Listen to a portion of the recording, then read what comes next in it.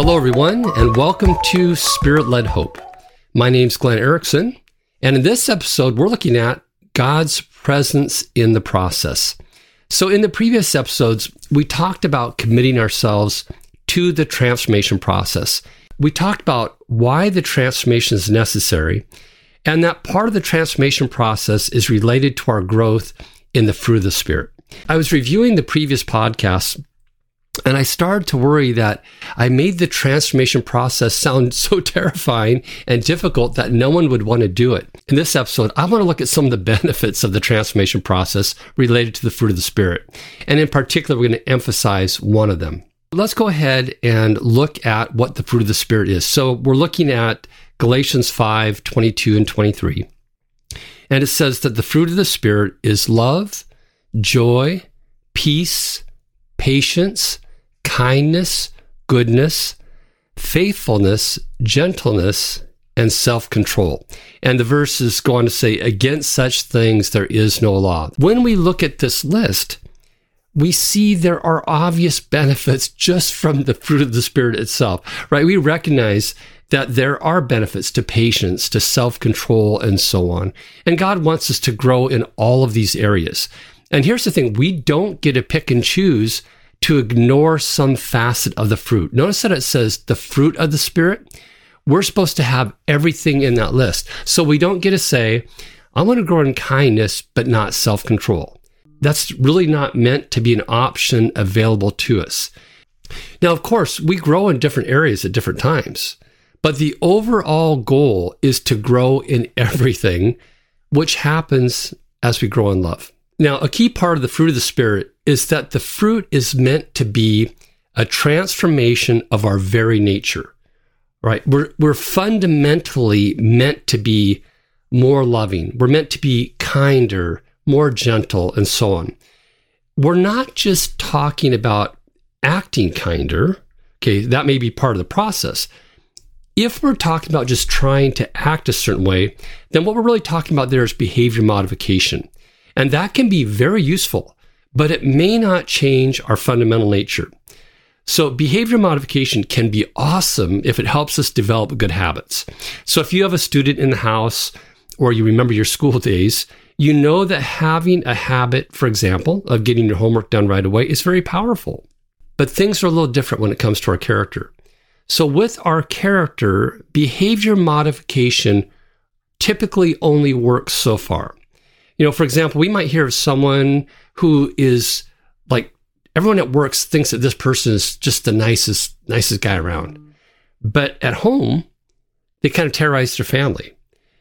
Why? Because for all of us, we can only maintain a pretense or a facade for so long. Eventually, our true nature comes out. The Holy Spirit will help us change in the very core of our being, right? So our actions aren't just habit. They're not just learned behavior, but they flow out of our nature, which becomes founded in God's love. Now, when this happens, this is a powerful thing, because when this happens, we can enter an entirely new situation and we'll act the right way, we'll say the right things, because that will be a reflection of this new inner nature. That's the goal, right? Now, we're not perfect because we're all on our journey, so sometimes we won't act that way. But that is the goal. And the goal is to have this internal transformation so that our actions reflect the change that's deep within us. What we find is that when we submit ourselves to the work of the Holy Spirit knows exactly how to help us. Sometimes the Holy Spirit will just set us free. And our very act of surrender brings transformation. In fact, if we look at it, salvation is the most extreme example of that. We surrender to God, and the Holy Spirit indwells us, and we're a new creation. But what we find with the fruit of the Spirit, that we get maybe a lot of similar things where we surrender an area. Maybe we have anger, and so we begin to surrender that area to the Holy Spirit. And sometimes we have to do a lot of work in an area. In fact, we may need to practice something like behavior modification while the inner work is being done. Sometimes things will happen instantly. It's possible. Sometimes we need help from others. So we may need to see a therapist. We may need to go to a support group. We may need our friends, whatever. It's important to remember that we are made to be in community. We need to accept the fact that growing in the fruit of the Spirit will require other people. It's because we're around other people that we typically need to grow in patience or in kindness. But in all these different ways, the common denominator is the Holy Spirit. If you feel discouraged because it seems like the fruit of the Spirit's growing slowly in you, I want you to have hope and be encouraged. What we see is the Holy Spirit is love, and the Holy Spirit has infinite patience. He's amazingly kind. He's amazingly gentle with us. All those things that we're to grow in are infinitely manifested by the Holy Spirit. Don't feel like your situation is impossible. Nothing's impossible with the Holy Spirit. The Holy Spirit's going to help you through this. Even when we don't know what to do, the Holy Spirit will help us. So I want to give you just an example from my own life. I was struggling in a big area. In a podcast, you can't see what I look like, but I'm taller than average. At my peak, I was around 6'6". I seem to be shrinking with age now. My wife, Monica, topped out at 5'2.5", and she's shrinking too. But we used to be that tall. Because of our height differential, it's not always easy for us to understand each other's perspective. And Monica would frequently leave the kitchen cupboard doors open.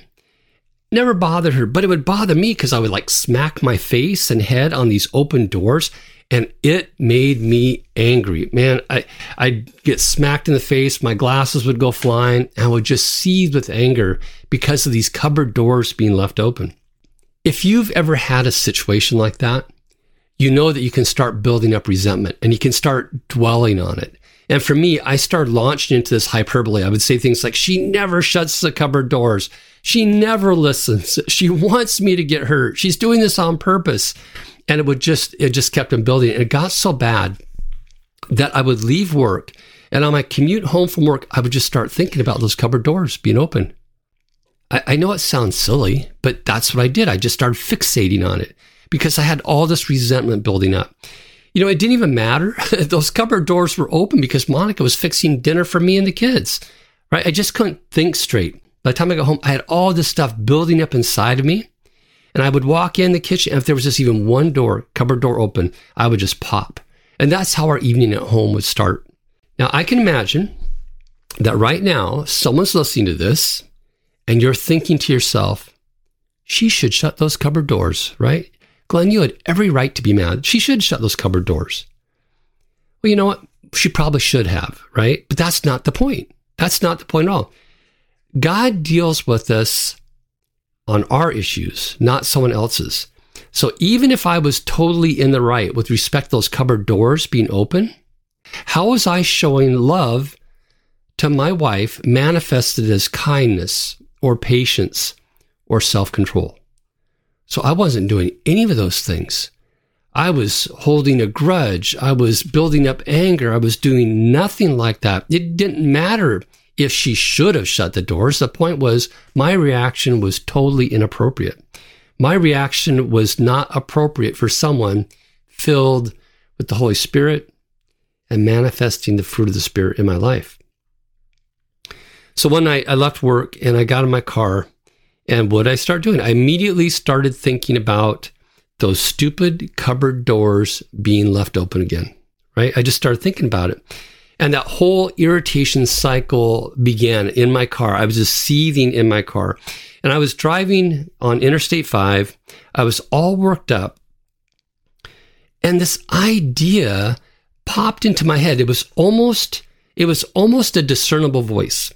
And what I heard, I'm going to say heard and quote air quotes around it, what I heard, because it wasn't like an audible hearing, was this. It was this. Why don't you just shut the cupboard doors? And in that moment, I realized that the Holy Spirit was speaking to me. Now, I know this may sound silly, but this was like a revolutionary idea to me. And this is one of the ways that we sometimes know God is speaking to us, that this idea was so far outside of my thought process that I recognized it came from somewhere that wasn't me. And so I started thinking about it. And I pictured myself walking into the kitchen with every single cupboard door open. And I realized that with one or two swoops of my arm, I could probably shut every door in about 20 seconds total. And I kept thinking about it. And the more I thought about it, the more I realized that like in 20 seconds a night, I could be free of the grief. I could be free of the grief and the agony and the exhaustion that was caused by my approach. That's all it would take, about 20 seconds a night. And then, of course, the doubt started coming because could it really be that simple? I was still driving on I-5 and I flipped on the radio and it was some sort of Christian talk show about marriage. And I wasn't sure I wanted to listen to it, but the first words I heard were some guy going, "You need to realize that I'm quite tall and my wife is quite short." Well, that got my attention. And this man, to this day, I still have no idea who this guy is. He said, "And my wife would drive me crazy by leaving the kitchen cupboard doors open. I would smack my head." And now I'm driving, I'm thinking, are you serious? And by now I'm just like all ears, I'm listening. And the man goes on and he says this, "I started thinking about what would happen if I just closed those cupboard doors, and I realized that I could shut every one of them in about 20 seconds. And he went on and he described this change in his life and in his marriage when he did this. And oh my goodness, all of a sudden I had this hope. I had this hope that just like came alive inside of me because I'm hearing this example, the very thing that I'm processing. I just started laughing because I saw what a sense of humor God has. You know, his creativity is boundless. He knows just what it takes to get through to us. He knows the words we need to hear. He knows the actions we need to see. And he began to do that. He did that for me that night. And I had no idea of how to get unstuck. And he spoke to me directly and then gave me an example to encourage me. I just want to say this is the kind of God that we serve. He's amazing. In a span of about 30 minutes, the Holy Spirit brought me to a place where I was thinking in a radically different way. Radically different.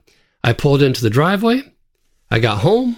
I walked in the kitchen and I saw a couple of doors open. And without saying a word, I shut those doors. I was like free. I was free.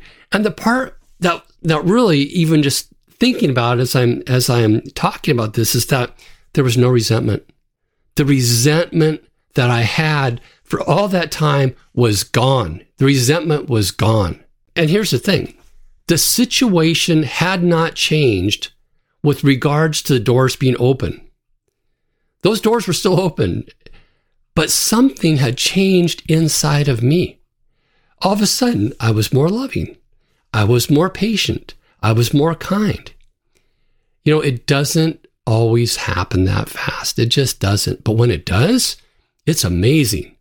Now, there was a part I had to do. I had to shut those doors, and I had to be open to setting aside this resentment and anger that had been building up. What we find is that growing in the fruit of the Spirit requires some cooperation between us and God. We do need to do our part. But what I realized that night, as I thought about it, was that I was tangibly aware of God with me, in me, and changing me. It was like a manifest presence of God. I heard his voice. I heard him speak to me. I saw his creativity in action. And I felt the difference inside me, and I saw the results. And so what happened is I knew that God was active and present. And this is the one benefit I really want us to take away today in this episode. One of the amazing benefits of the transformation process is it only works because God is present. He's present with us in the transformation process.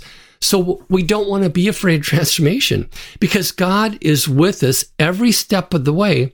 And it's actually one of the ways where we can often discern his manifest presence. And when I say manifest presence, I just mean it's where we actually see him doing something.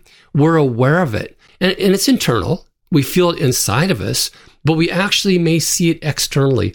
I have seen people that were angry. They were mean. And when the Holy Spirit began to work in them and they yielded to that work, their countenance, their face changed. They no longer looked mean. They no longer looked angry. They looked at peace. This is what God does when we submit ourselves to the transformation process and allow the Holy Spirit to work in us. Some of my deepest encounters with God have happened while I'm working on my junk, right? It's fascinating. Yielding to God to work on the stuff that I don't want to address has often allowed me to meet God in a way like I never have before. And it'll be the same for you. So let hope grow in you. God is present in the process. You know, even if you're not aware of him working at a given moment, he is. He absolutely is. Don't give up. He's with you and he's working for your good. You know, we don't have what it takes. We just don't have what it takes to change on the inside, but God does. And he'll do it for you. He'll help you as you join with him in the process. Before I close, there is an epilogue to my cupboard story. See, not only did God work in me, but he was working in Monica too. You know, after that night, I really didn't talk about the cupboards anymore. I just didn't. Well, that's probably not quite true. If I smacked my face or something, I might say something, but it was always kinder, more gentle. And a lot of times I could laugh about it after that. But the thing is, Monica changed too. While God was working in me, God was working in Monica. And the cupboard doors just aren't left open very often. Now it's just something we can laugh about. It's not even really an issue anymore in our marriage. See, the thing is, the Holy Spirit does everything well. And he helped us both. And he will help you too. Without a doubt, God will help you as you submit your junk to him. God will be with you and he'll be present in the process. And now, as we end, may the God of hope fill you with all joy and peace as you trust in him, so that you may overflow with hope by the power of the Holy Spirit. Till next episode, take care.